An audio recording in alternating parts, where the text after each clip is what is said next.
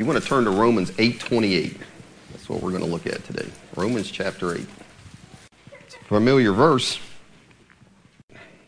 Kind of cutting in here in the middle of this chapter, but it's probably one of the best verses in all the Bible.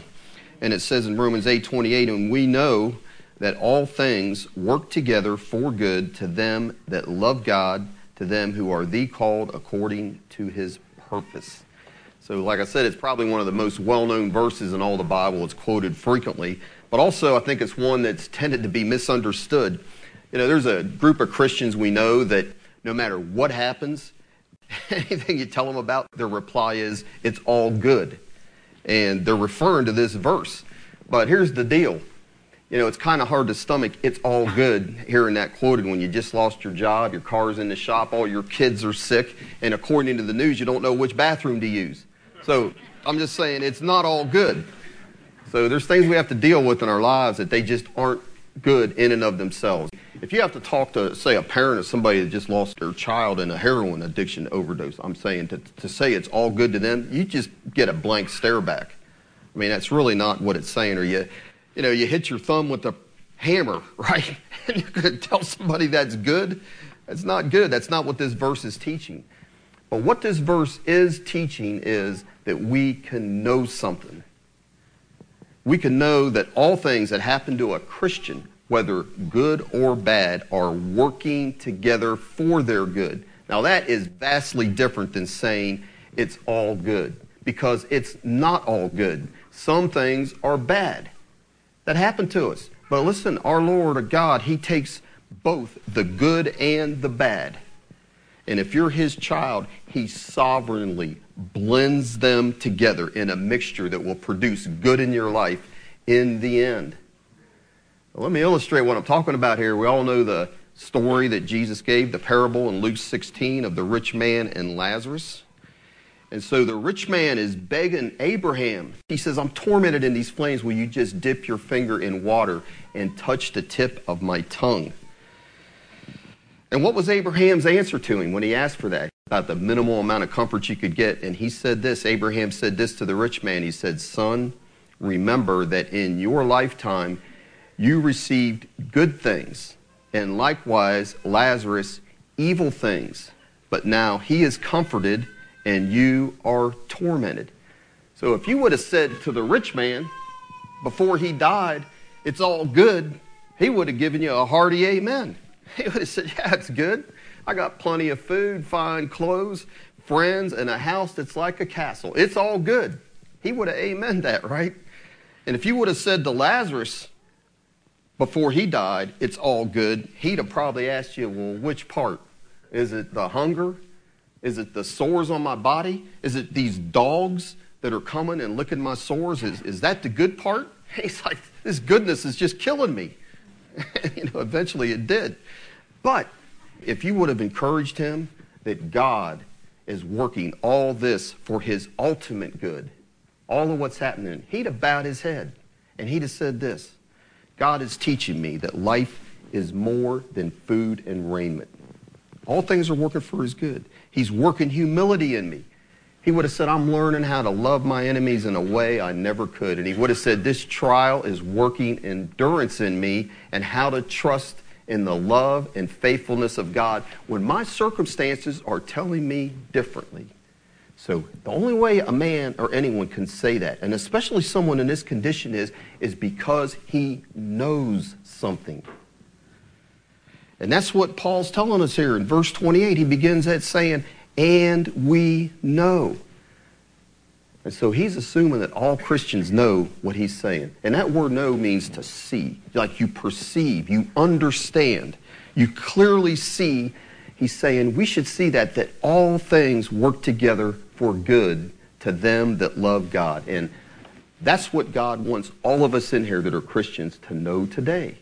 That all things are working for your good. Because listen, that's something we can know. We can't know everything.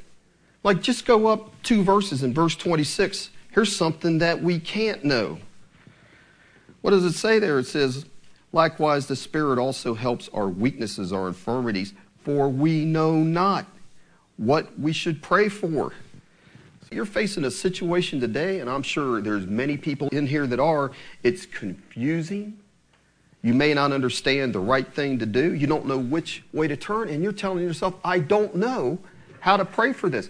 But Paul's saying, hey, that may be the case. This situation you're facing is perplexing, difficult, but there is still one thing that you can know. We can know this, and that is you can be certain if you're God's child that whatever this is, that you don't understand this dark moment of your life, it will ultimately work for your good. And that's the way the Christian life is. We don't know. There's things we don't know, but yet there are things that we know, that we can know. And that's one of them, that all things work for our good. So Abraham, it says this about him in Hebrews 11, by faith Abraham, when he was called to go out into a place which he should after receive for an inheritance, he obeyed, and it said he went out not knowing whither he went. And that not knowing means he wasn't familiar. He's going into a country he is totally unfamiliar with. But God, his Father, has told him to go there. So he's going into a place that's a strange country. They speak a different language than what he would have known, and it's dangerous. But he had to trust in this, that it would work for his good. Because a lot of times our obedience to God, where he's taken us and following his voice and the leading of his word, it takes us into situations we'd rather not be in. And we have to trust in our Heavenly Father that this is somehow going to work out for my good in the end. And that's what this verse is telling us. But here's the first thing we need to see here. Well, we need to know something, that all things work together for good. To whom? To those, it says, that what? That love God, that love him. So who are the we that can know this? Who are the ones that this promise pertains to? So is it right to tell a non-Christian, an unbeliever, that all things are working together for their good? Because the Bible doesn't say that, does it? It doesn't say all things are working together for good for an unbeliever. In fact, it says just the opposite. What does it say in John 3:36? He that believeth not, it says the wrath of God abides on him. The rich fool, when he died, the one that wanted to build the bigger barns, were all things working for his good? No, what did Jesus say to him? He said, you are a fool in the end. What about Queen Esther, the story of Esther and Queen Esther? You think about that. All things, can you say that to everybody? What about Haman? You know, Haman got all excited that the queen, Esther, is inviting him to a banquet with the king. And he's had a string of good success. All things did seem to be working for his good, Haman's good.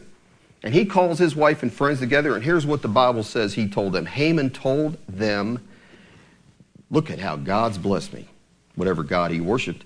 He told them of the glory of his riches, the multitude of his children, and all the things wherein the king had promoted him, and how he had advanced him above the princes and servants of the king. But he adds one thing. He tells them, but you know what? I've got all that, but there is one thing that is bugging me. Mordecai the Jew is still sitting at the king's gate. And his wife and friends are like, well, look, everything's working for your good. Why don't you just build a gallows and task the king when you go to this banquet? Can we hang Mordecai on them? Surely everything else is going your way. That's going to go your way. But we know what happens, right? Who ends up on the end of that rope?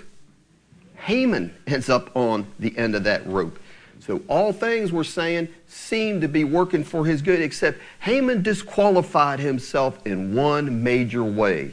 So what's the qualification here? For those that love God. He didn't love God. He hated God. So it didn't work out for his good. It worked out for his destruction, all things, didn't they? And the opposite ended up being true. It looked like the opposite outcome was coming the way of Esther and Mordecai. But they did love God, and all things ultimately did work out for their good. So that is the limitation. This is just a tremendous promise, Romans 8:28. It really is.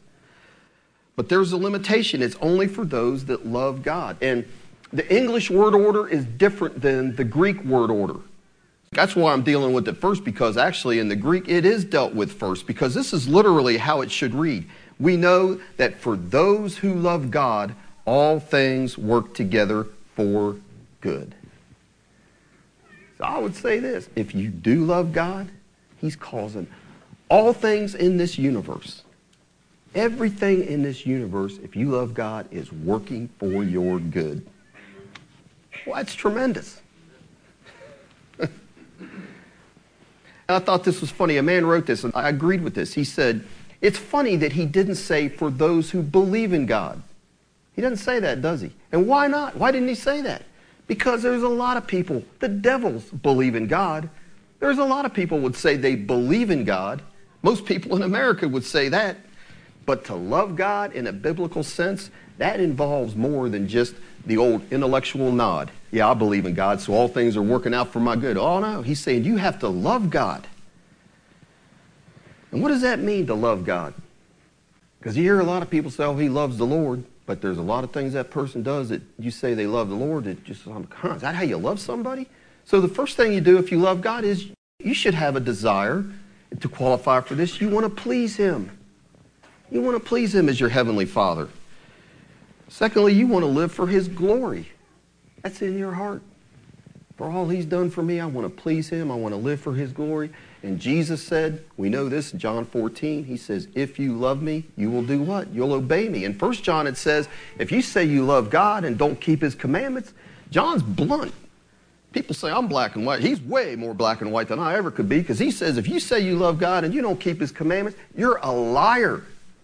I don't call anybody that lately. You're a liar. And the fourth way you can know that if you love God is you'll want to be like him. Isn't that what it says in 1 John 3? Everyone that has this hope they're going to see him, they want to be like him. They're getting themselves ready to see him so they can be like him.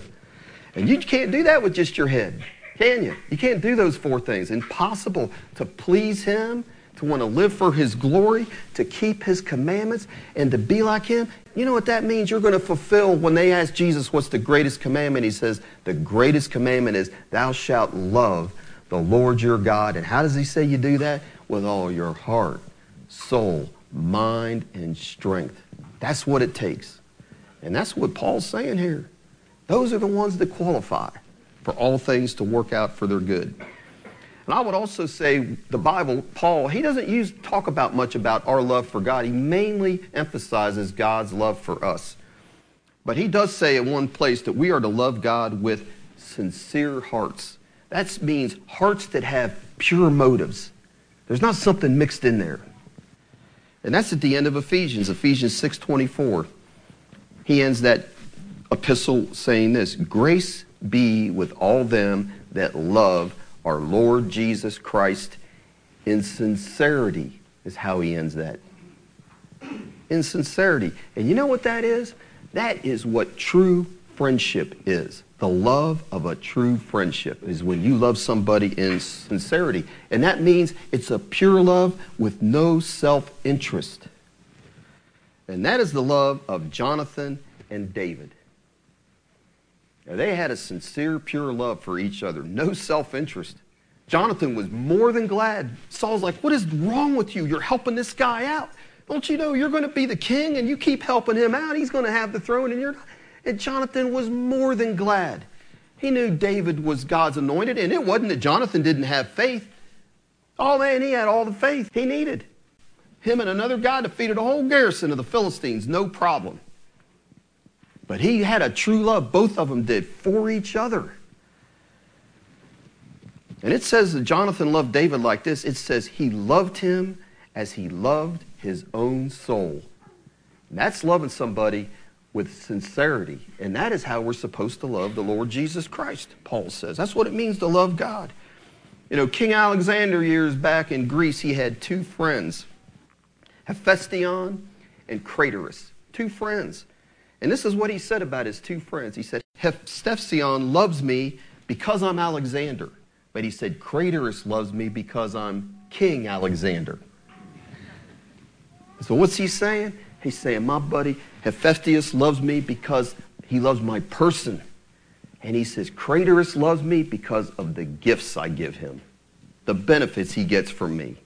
And that's the difference. And so let me ask you, we're saying all things work together for good for those who love God. Let's all ask ourselves the question, do we love God? Do we love him for who he is? Do we love the Lord Jesus Christ as you would love your own soul? That's a question to ask, isn't it? And that's the qualification we're getting here for this promise. You know, one way to test your love for God is to see how you respond to adversity. Do you respond like Job? Job had adversity come on him like no one else had, and his answer was, the Lord gave and the Lord has taken away. Blessed be the name of the Lord. Didn't diminish his love for God, because he didn't love God for his gifts. But his wife, that's the way you can tell, are you Job or Job's wife? What does his wife say? Do you still retain your integrity? Curse God and die. Did she have love for God in her heart? Maybe while things were going good, she probably walked around blessing the Lord. Oh, I love the Lord. Look how he's blessed. But when it was all taken away, it wasn't there. Let me tell you one thing that should encourage you. It should be an encouragement that if you do have it in your heart that you want to please the Lord, you want to see him glorified in your life, you want to obey him and be like him, and you really do love him for who he is, and it may not be perfection, but really you're thinking, really that is my heart. I think most people in here could say that, honestly. And you should be encouraged about that. Because if that is true, then there's only one way that could be true. If you have that kind of love for God. And you know why? What that is? It's because he loved you first. There is no way we love him. We don't love him to get him to love us. That's not what the Bible says. That's impossible. Our hearts are totally dead. We have to be literally raised to life to be able to love the Lord. So it's not like, man, I'm going to try working at loving him so he'll love me. No, if you have love for him, it may be like Peter. Peter, I think, had a true love for the Lord. It wasn't always perfect, but he knew he really did. If you got that heart for the Lord, he gave it to you.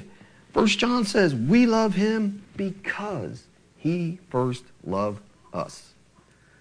And so here's the encouragement I want to get out of that. You're thinking, man, I really do love the Lord. I really do want to please him. I may fail, and I'm broken about it. That is my heart, though. I may not always do it exactly like I should, but that's my heart. If you can say that, listen, then this verse should have great encouragement for you, because it's saying if that's the case, if you love the Lord, you can be certain, take it to the bank, that all things that happen in your life are working together for your good. And that really should be a great encouragement.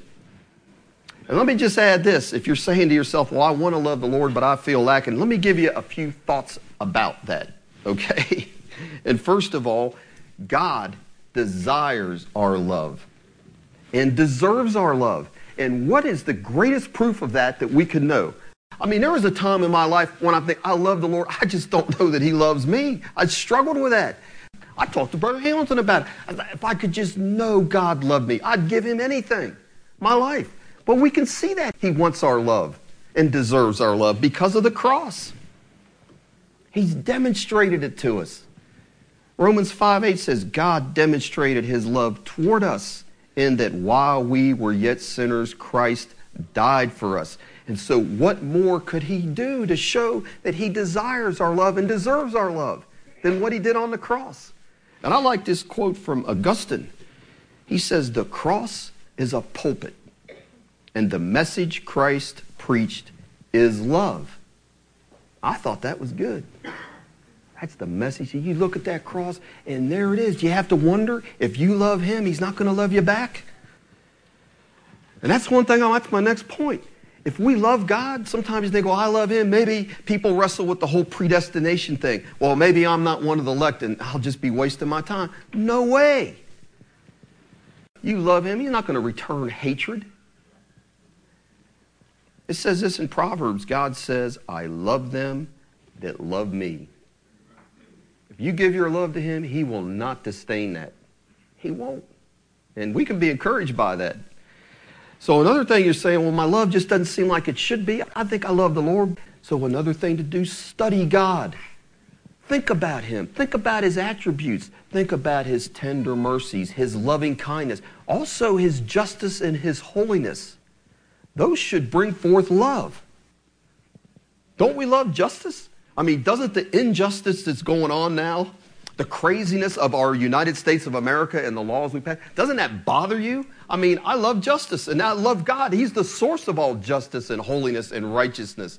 So we have that in His goodness towards us.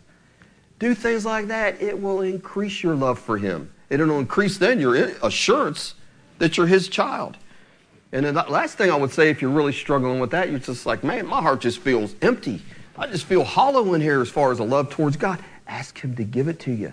Why wouldn't He do that? Solomon says, I'm just a young boy. Lord, could you give me the wisdom to guide this great people? And what did God say? You ask for something like that, Solomon. I'll give you that and everything else you didn't ask for. So if you're struggling with that, ask Him. Of all things, why would He turn you away on that? Trust Him to do that, to put that love in your heart. So the first thing we need to see here with this Romans 8:28 is there is a limitation on that promise. It's for those that love God. But the second thing we want to look at is that God works our ultimate good in all things. I want to emphasize the all things, and that's things good and bad. Now, there's a lot of commentators out there, they want to just say, oh, this is just talking about the bad things work for our good, the suffering, persecution, trials. But listen, Paul doesn't just limit it to troubles. He could have, couldn't he? He could have said all troubles work together for good, or all trials, or all suffering work together for good. But he didn't do that. He said all things.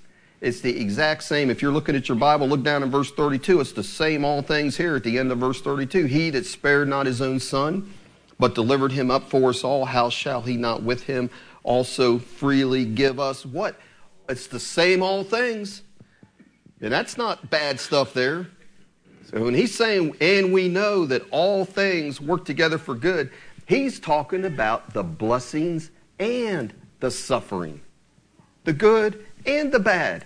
And Paul said this in Philippians 4:12. He said, God instructs me, He teaches me how to prosper and how to be in need. He says, I know both how to be abased and I know how to abound. Everywhere and in all things, I am instructed. So there's even some instruction with the blessing. You think, man, I need to know how to deal with being poor. Well, you need to learn how to deal with being rich if you are. Actually, it says there's way more temptations to the rich, is what it says in Timothy. But Paul says, I know how to deal with that. He says, everywhere and in all things, I am instructed both to be full and to be hungry, both to abound and to suffer need. So both lack and abundance work together for Paul's good. That's what he's saying. And what is that? The reason for that, it instructs him how to depend on Christ. Because the verse right after he says that is the verse we sing the song or quote all the time. I can do all things. And he's talking about the all things is being abased and abounding. I can do all things through Christ, which strengtheneth me. And that's what he's learning through that. So the all things we're saying includes things both good and bad. So let's deal with the good first. What are some of the good things that work for our good? And I would say, first of all, the mercies of God. Most of all, right? Psalm 103, bless the Lord, O my soul, and all that is within me. Bless His holy name. Bless the Lord, O my soul, and forget not all His benefits, His mercies. What are they?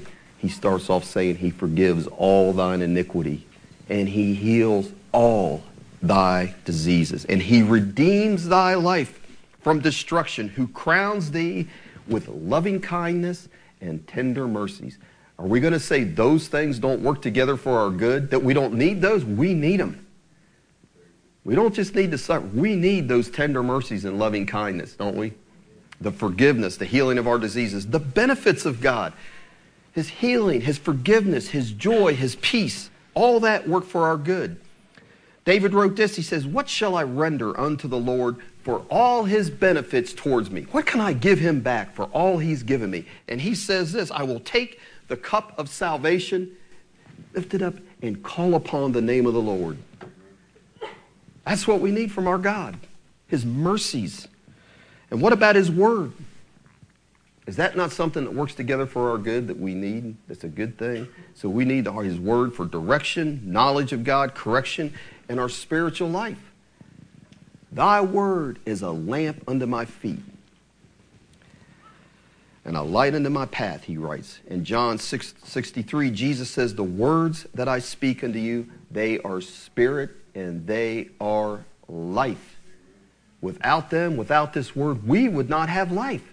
It's the word of God that gives us life, that works for our good. And what about all the promises that are contained in the word? Do we not need those to work for our good?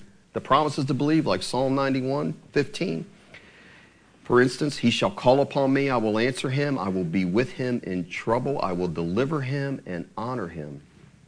So would everyone in here, I think everyone in here would agree that we need his word, that his word works in us for our good, works towards our good. And what about prayer?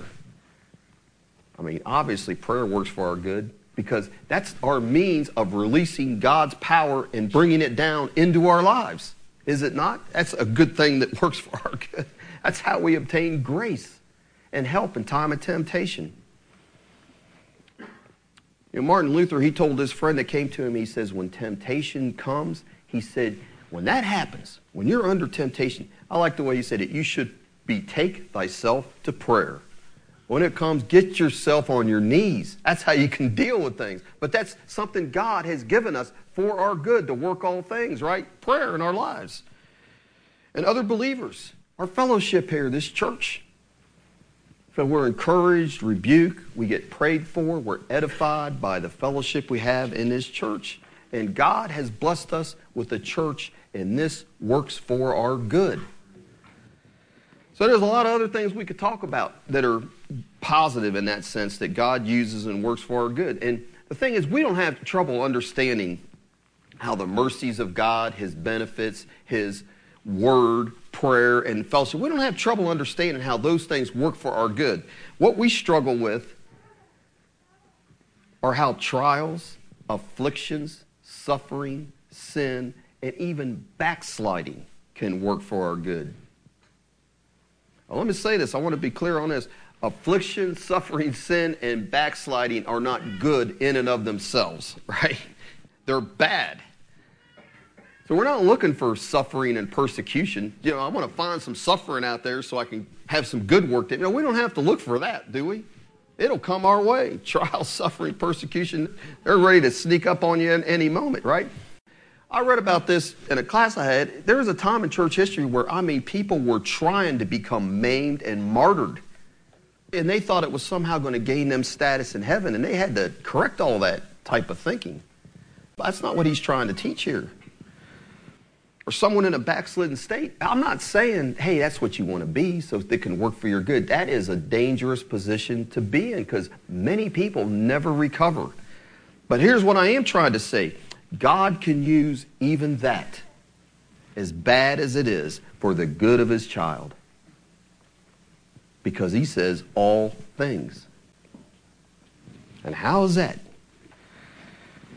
How do bad things work for our good? In the sense of this, what happens when you get in a trial, all of a sudden things aren't working right in your body? Bad things happen, what happens? It gets your attention, doesn't it? Wakens us up. Shocks us sometimes. All of a sudden the bottom seems to be falling out on your life. And what does it do? It causes us to do what? Causes us to seek God, doesn't it? And through that, we go through that, we realize how small we really are. And we realize our dependence on God and that without him, we can do nothing. We realize how literal that is true. It's all of grace. So we're talking about bad things, take temptations, strong temptations. So a person loves the Lord and they're trying to overcome them. And it just, what happens? It just shows them how weak they are. I mean, you're really battling. You got a strong trial or temptation coming your way. And you think, man, I need to seek God and cry out for help. Now, we sing the song. But listen, think about this. 1 Corinthians 10:13. There has no temptation taken you, but such as is common to man. But God is faithful, who will not allow you to be tempted above that you are able, but will with the temptation also make a way of escape that you may be able to bear it. Well, let's be honest. Don't a lot of us feel that it seems like God doesn't provide this way of escape until long after you felt like you could bear it? You feel like you're already past your breaking point, and when is it going to happen? right? You feel like you're hanging by a thread and the thread broke. Have you ever been there? I've been there many times, right? Yet, guess what we learned? God's grace was still there and brought us through. And that's what we experienced. As bad as that was, as bad as that experience seemed at the time, and sometimes those are the darkest nights, the longest weeks, sometimes years, right? We're learning here with what we're seeing here, it worked for your good. Because what do we learn? God is faithful and that He is in control of our trials, not us. And He is faithful that He will not put us through more than we can bear because only He knows what we can bear. We don't even know. We're too easy on ourselves. There's times we think, man, this is all the further I can go. But no, God, by His grace, can get us much further than what we think. You know, when Paul had been stoned and left for dead, that was a test that was beyond the Apostle Paul's strength. Listen to what he wrote. He says, we do not want you to be unaware, brethren, of our affliction. Affliction is not a good thing. Being stoned is not a good thing. You don't walk up to Paul, it's all good, Paul. You're laying there under a pile of rocks. But he says, we don't want you to be unaware, brethren, of our affliction, which came to us in Asia, that we were burdened excessively, beyond our strength, is what he wrote, so that we despaired even of life. Indeed, we had the sentence of death within ourselves, so that we should not trust in ourselves, but in God who raises the dead. And so Paul writes that God had allowed him to be burdened excessively. In other words, he's saying that load was so heavy, it took all strength out of me that I had. I had nothing left. That's what it's saying. Have you ever been there? It was beyond his strength. It seemed to him that that thread of grace had broken. He thought it was all over. He said, I had the sentence of death in me. That's what he thought, right? So why did Paul have to go through that? Why do we have to go through those times like that when it seems like we are at our breaking point and past that and crying out to the Lord? Is God that cruel? Is He cruel? Is that what's happening? Paul went on to write, it was so we would not trust in ourselves, but in God who raises the dead. So let me ask you, I know some people are in here. They're struggling with temptations that seem like they're over their head. They're more than they can handle. I would say read 2 Corinthians 1.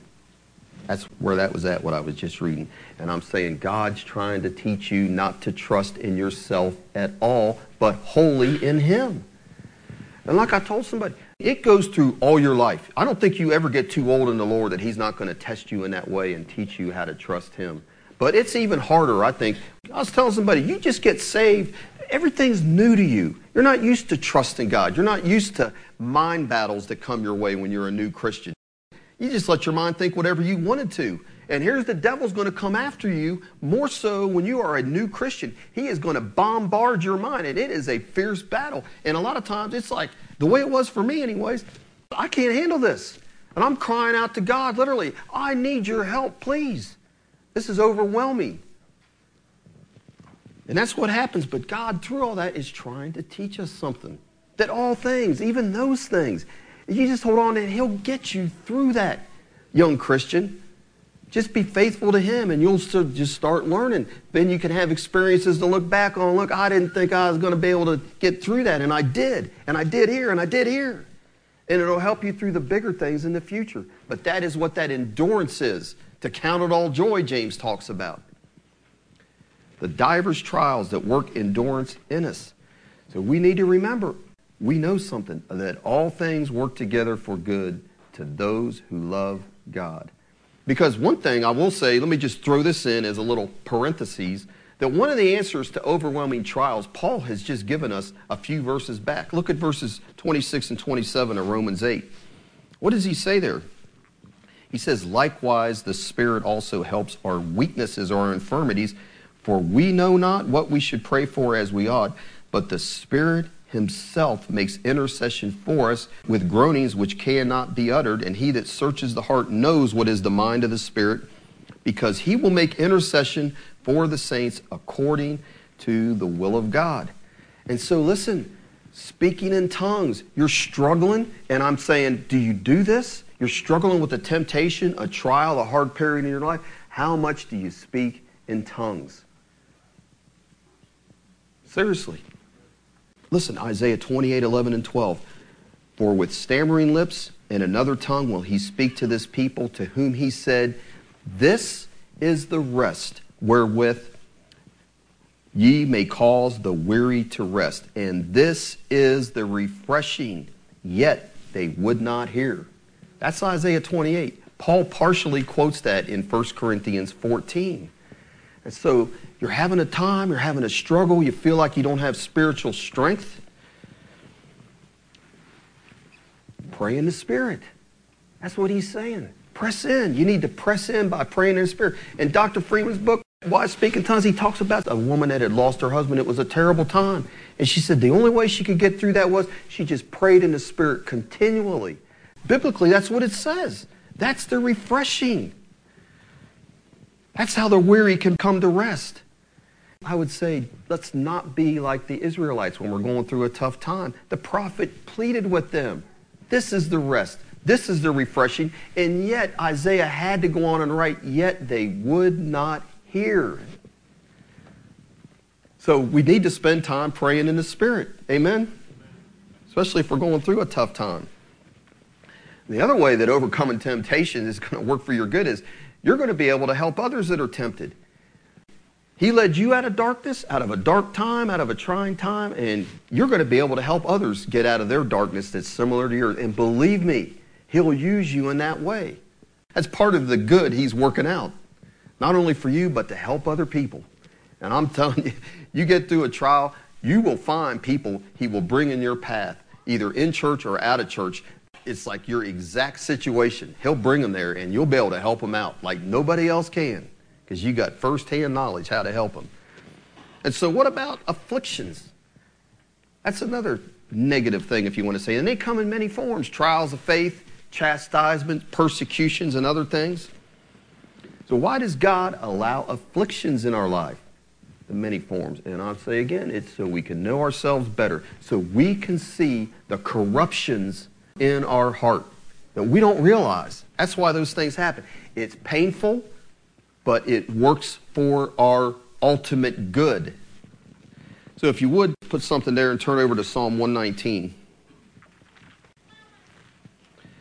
There's 3 verses. They're all right near each other I'd like to look at. So I'm saying afflictions are a good thing, and we think they're a bad thing. And we'll see right here, they're something that is necessary for us. Psalm 119, first place we want to look at is verse 67. And David wrote this. He says, before I was afflicted, what did he do? He says, before I was afflicted, I went astray. But now he's been afflicted. What does he say? It's done a work in him for his good. He says, I have kept thy word. Psalm 119:67.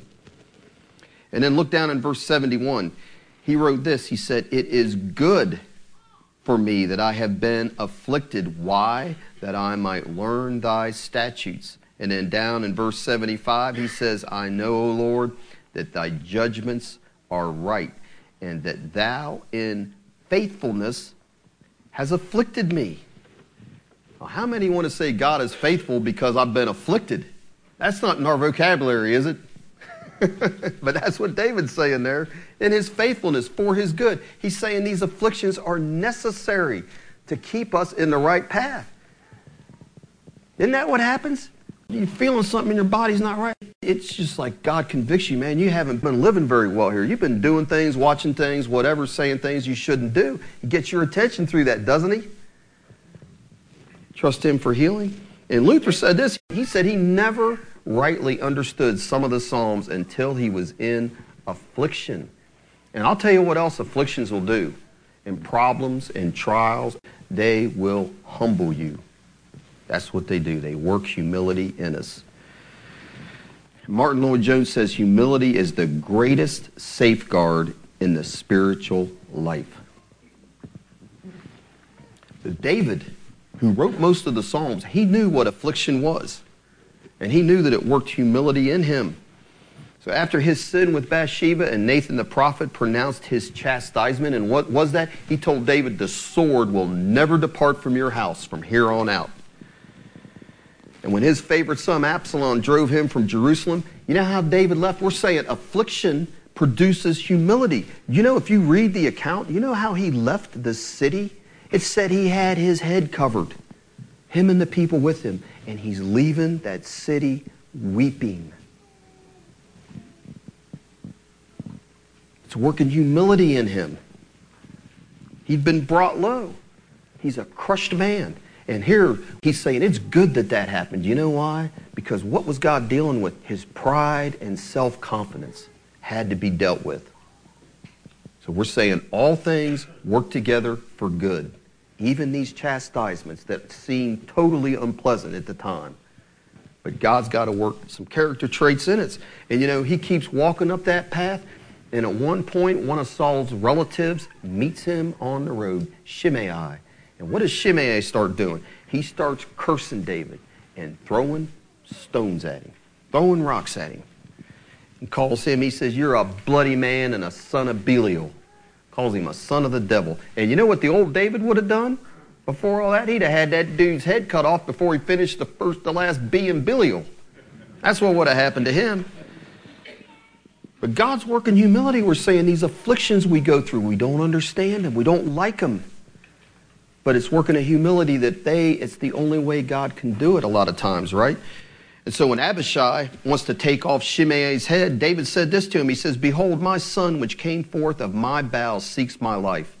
He said, how much more now may this Benjamin do it? He said, let him alone and let him curse, for the Lord has bidden him. And it may be that the Lord will look on mine affliction, and that the Lord will requite me good for his cursing this day.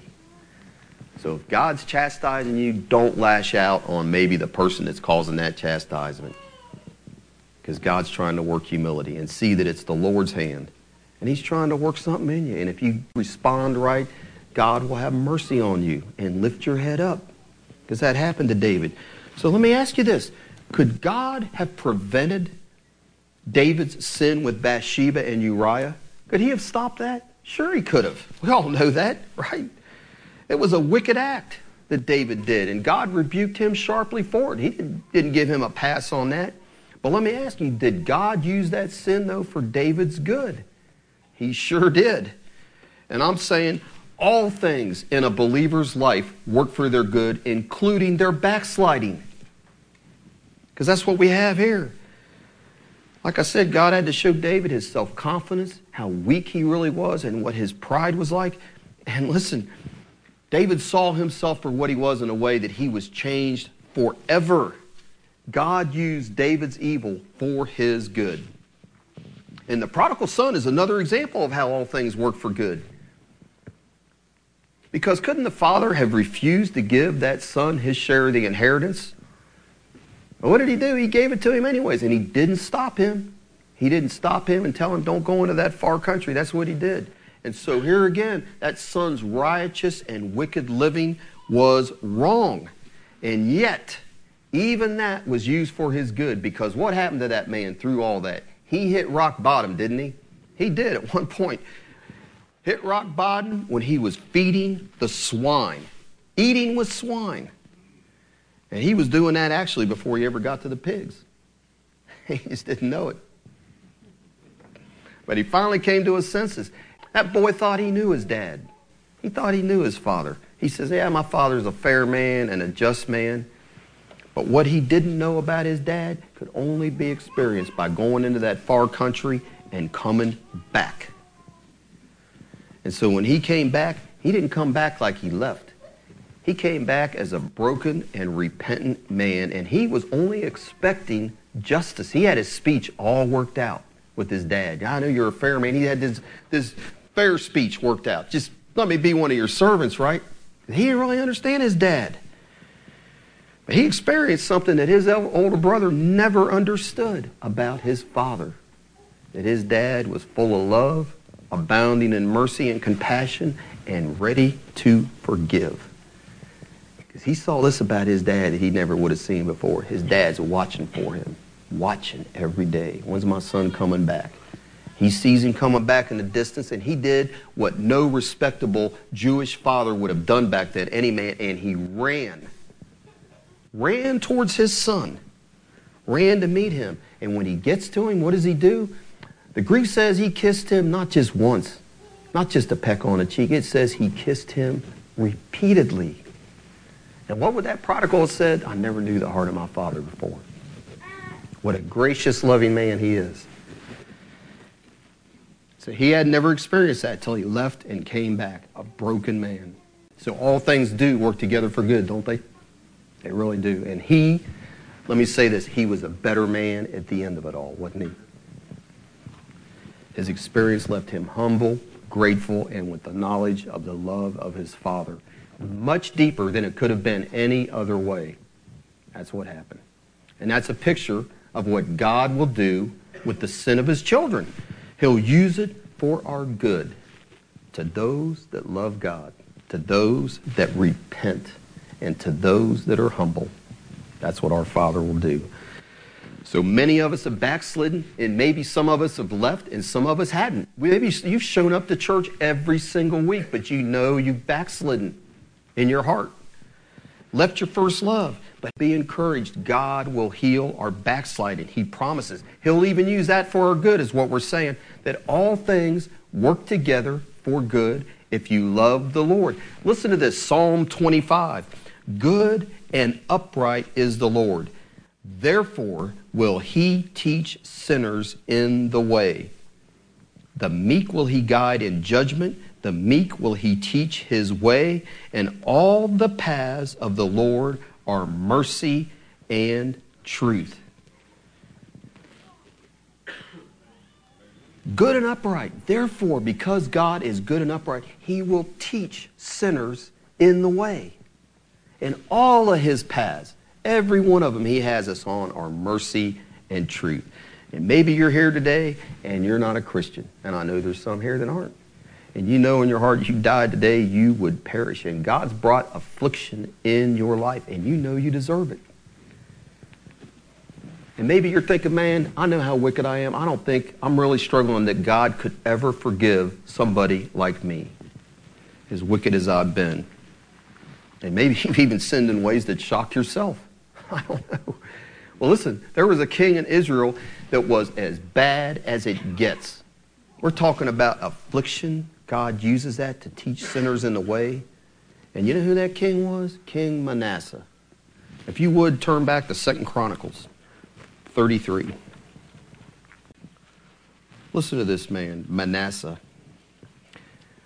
2 Chronicles 33, beginning in verse 1, it says, Manasseh was 12 years old when he began to reign, and he reigned 50 years in Jerusalem, but did that which was evil in the sight of the Lord, like unto the abominations of the heathen, whom the Lord had cast out before the children of Israel. For he built again the high places which Hezekiah his father had broken down, and he reared up altars for Baalim, and made groves, and worshipped all the host of heaven, and served them. And look what he did in verse 4. He built altars in the house of the Lord, whereof the Lord had said, in Jerusalem shall my name be forever. And he built altars for all the host of heaven in the two courts of the house of the Lord. And he caused his children to pass through the fire in the valley of the son of Hinnom. Also he observed times, used enchantments, he used witchcraft, dealt with the familiar spirits and with wizards. It says he wrought much evil in the sight of the Lord to provoke him to anger. And he set a carved image, the idol which he had made, in the house of God, of which God had said to David and Solomon his son, in this house and in Jerusalem, which I have chosen before all the tribes of Israel, will I put my name forever. That is wicked. Neither will I any more remove the foot of Israel from out of the land which I have appointed for your fathers, so that they will take heed to do all that I have commanded them, according to the whole law and the statutes and the ordinances by the hand of Moses. So Manasseh made Judah and the inhabitants of Jerusalem to err and to do worse than the heathen whom the Lord had destroyed before the children of Israel. And the Lord spake to Manasseh and to his people, but they would not hearken. Wherefore the Lord brought upon them the captains of the host of the king of Assyria, which took Manasseh among the thorns and bound him with fetters and carried him to Babylon. Verse 12, and when he was in affliction, he besought the Lord his God and humbled himself greatly before the God of his fathers and prayed unto him. And he was entreated of him and heard his supplication and brought him again to Jerusalem into his kingdom. And then Manasseh knew that the Lord, he was God. Now after this he built a wall without the city of David on the west side of Gihon in the valley, even to the entering in at the fish gate, and compassed about Ophel, and raised it up a very great height, and put captains of war in all the fenced cities of Judah. And he took away the strange gods and the idol out of the house of the Lord. That's repentance.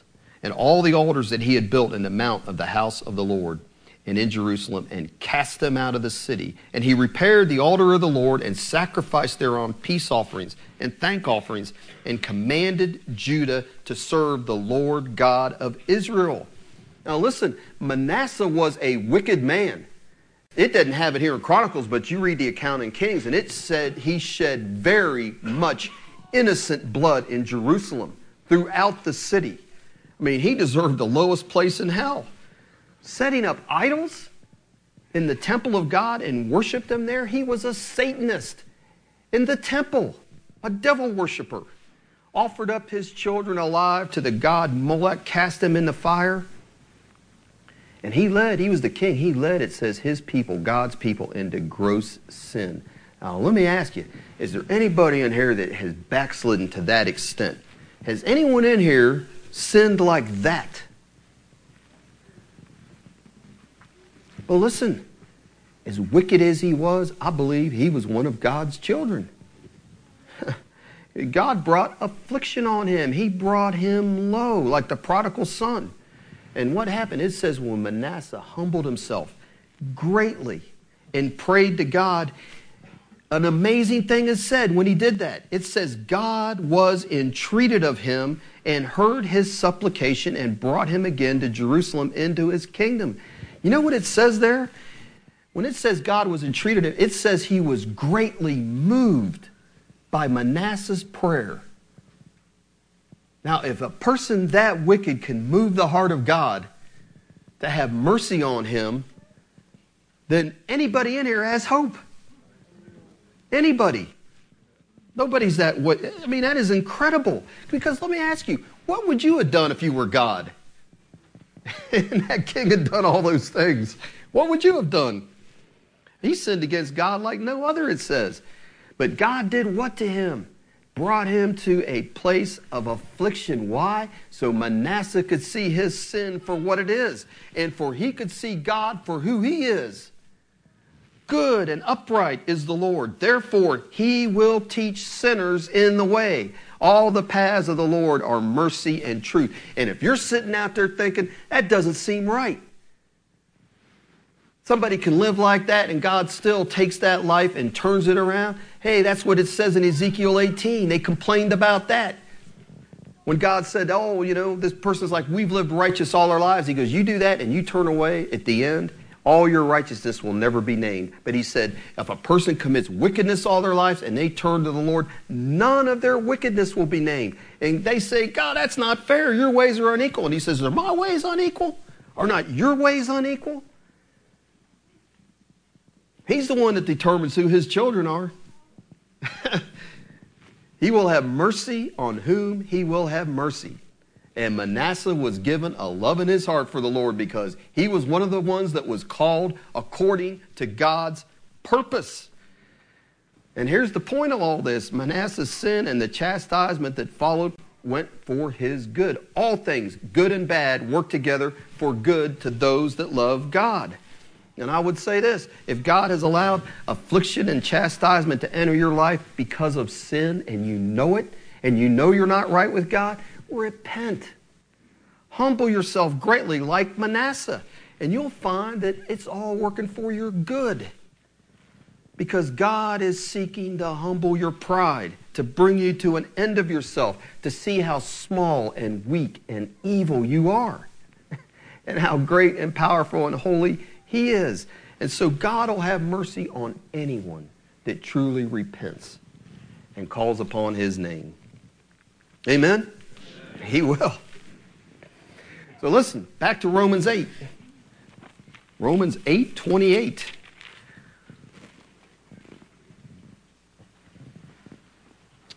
This is a verse that is of great comfort, should be of great comfort for all of us here, all of God's children, because we can know something if we love God. That all things that come into our lives, whether they are good or bad, all things are working for our ultimate good. Can we see that? If you don't see anything else, we should see that. That the mercies of God, his salvation benefits, the word of God, prayer, fellowship of other believers, all these things God uses to work for our good. But also our temptations, our trials, our afflictions, even our backslidings. These work for our ultimate good. So if you love God, the darkest days of your life are working for your good. You just need to remember the beggar Lazarus. He saw little good in his life. And the Bible says, many are the afflictions of the righteous. Get used to it.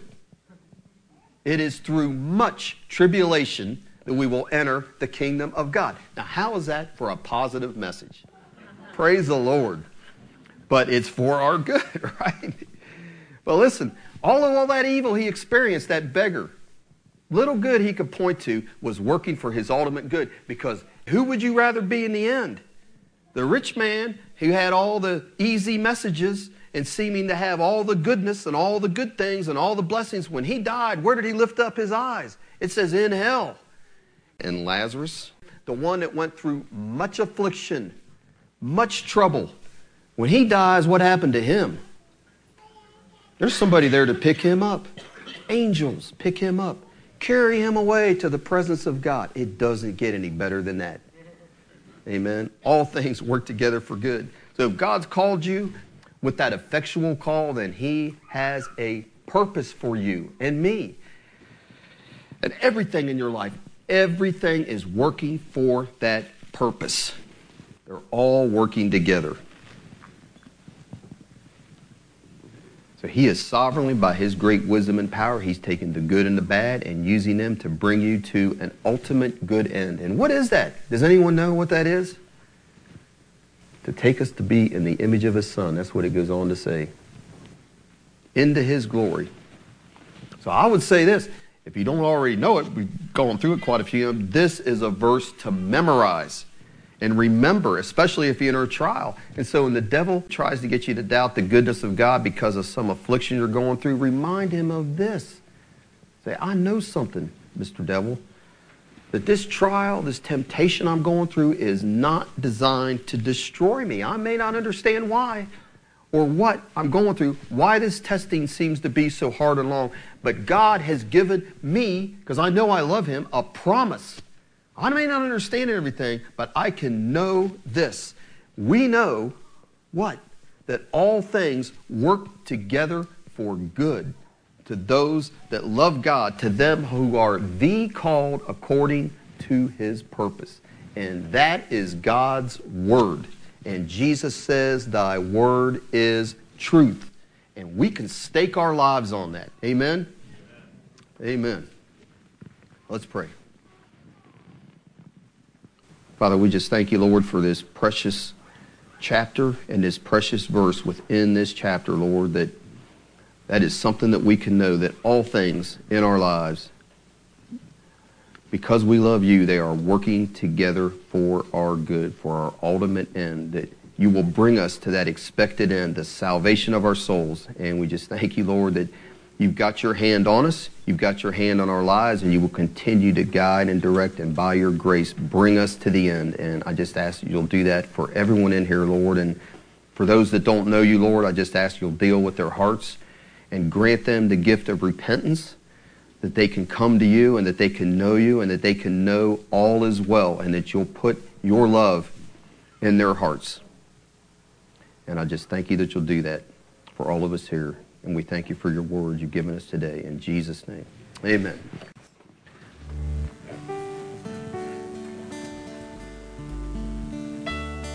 Just as I